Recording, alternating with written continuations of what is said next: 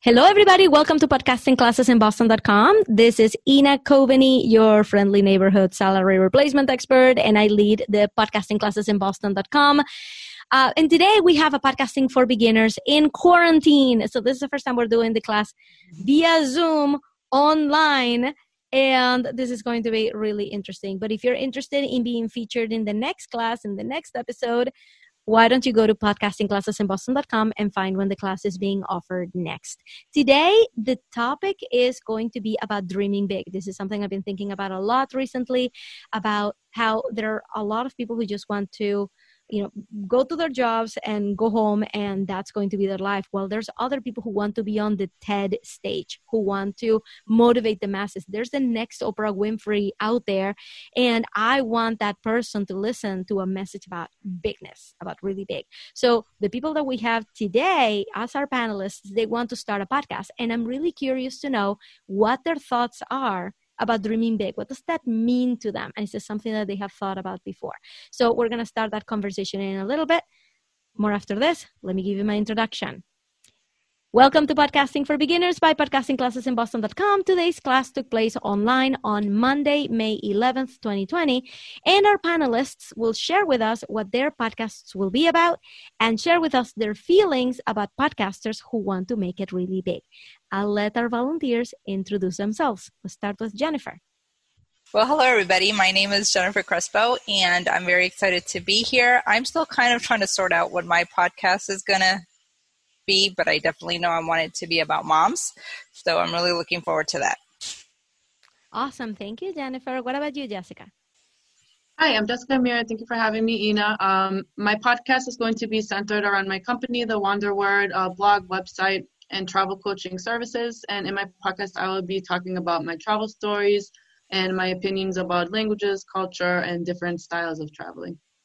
I love it. Thank you guys so much for being here. So this is the question for today, which is about dreaming big. Like I said, there's people out there who just want to go to their jobs and come back home. And there's people out there who are really looking to change the world. And I wanted to know if you ever identified yourself as somebody who's dreaming really big, or you want to get there, or if you think about starting a podcast as the first step, or if this is something you've never even considered for yourself at all. I wanted to know what your thoughts are about people who want to do that, the next Oprah Winfrey. I want to start with Jennifer. What are your thoughts? Well, I definitely think dreaming big is part of the equation, and it's a very, very big part, because if you start putting yourself into a box where you don't think you can get there, you're putting these blocks on yourself where you're never going to even look for the ways to get there. So if you don't dream big enough to where you're stretching yourself out of your comfort zone, it's never going to happen, because if you don't shoot for the stars, you're never going to know where you're going to land, So you definitely have to dream big. I think that's a huge part of it. Thank you. Jessica, what do you think? Yeah, I definitely agree with Jennifer on getting out of your comfort zone. I think it's very important. I'm currently actually a teacher, and dreaming big became a really huge part of, that career choice as far as just my options and things that I could do just beyond teaching with and for my students.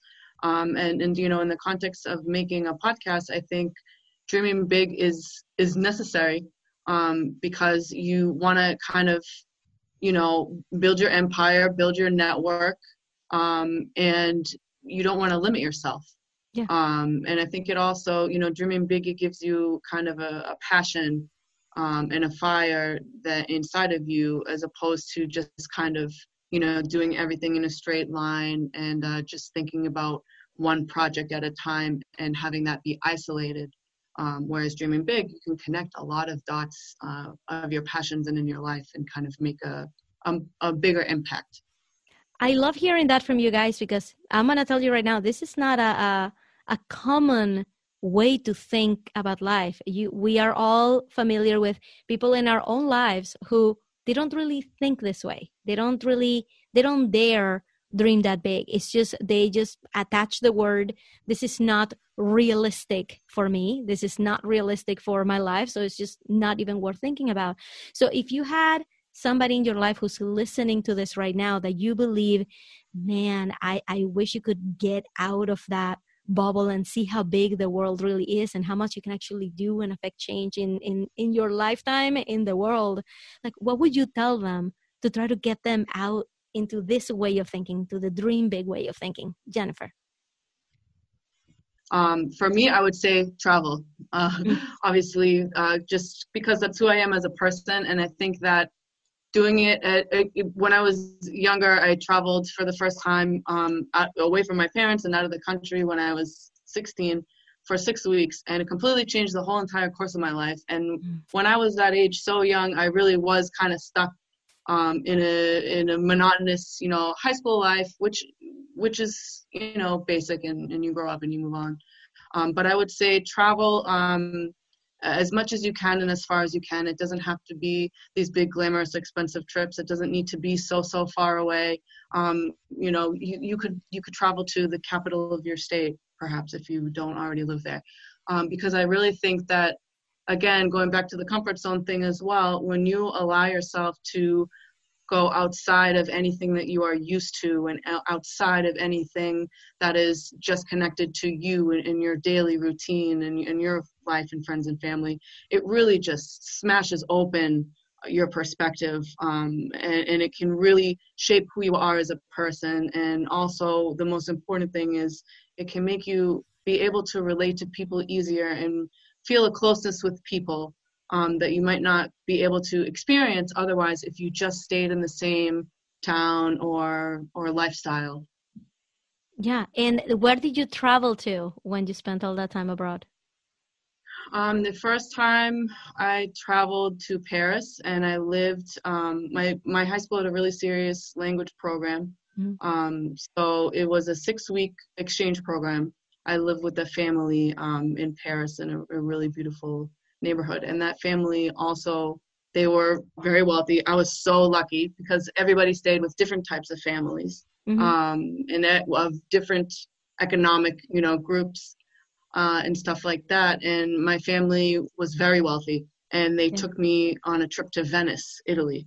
So the first time I left the country, I got to go to Paris and a lot of other places in France, and also to Venice. And I was studying Italian and French at that time too. So it was for me like a validity of all of the language learning that I had been doing, and so many constant opportunities every day to use that. So it really steered the entire course of my life. That is amazing. Oh my God. It makes me want to travel right now. You can. You will. We all will again. We all will again. Yes. So what do you think, Jennifer? What would you tell a good friend who feels stuck? I would say that I've been there and I know where they're at, but you don't necessarily have to stay there all the time. And sometimes even when we don't see an end goal, just taking that first step out of your comfort zone, just taking that first step, because you're always going to be afraid. Fear is going to be a part of your life, right? And for me, and trying to help the special needs moms of my community, and I see so many that are struggling with just even where to go and knowing what to do, and it's overwhelming. I mean, even in quarantine life and being in a house 24-hour with a special needs child where you feel you have to be everything, to me, the first weeks, it was overwhelming. Like I broke down and cried, and that's okay because it's a new reality. But you take it one day at a time, you breathe, and you start looking for new ways to make sure that you're trying to take time for yourself and balance it all out. Mm-hmm. Because if your cup is not full, like Ina said, like you need to make sure that that energy's going and that you're up there, because you can't help other people unless you're taking care of yourself. And to me, that's really important message to get to the moms out there, because I've seen a lot of them struggle to the point where they drain all their energy and they don't have any left, and they try to do it all over again the next day. And it comes to a point where you have to stop, or you're just going to break down. Yeah. And there is hope. There's a lot of people like you. You're not alone. This is a community. We can all help each other out. And I've learned so much from so many of them. I just feel like I need to give back and help and try to make sure that other special needs moms like myself know that there's information out there. It's kind of hard and sketchy, and sometimes you don't know where to go, and you feel like you have to be a therapist and a mom and everything at the same time. And I know for a fact I'm not equipped. I'm not a therapist. I'm not a teacher. That's not my background. But little by little, you make mistakes, you learn, you adjust, and you get better. And even when you don't think that you're doing any progress, the other day this photo of my son popped up of a few years back, and I was just kind of trying to see that difference. And you're like, wow, you know, on those days when you kind of feel like you're not getting any traction, you're not seeing any progress, and you're kind of frustrated and down, just look for those things that kind of remind you how far you've come and not how far you have to go. Yeah. Well, thank you guys so much for humoring me in this topic that I love so much. Thank you so much. And that is our podcast. Thank you, guys. Bye. Thank you. Bye.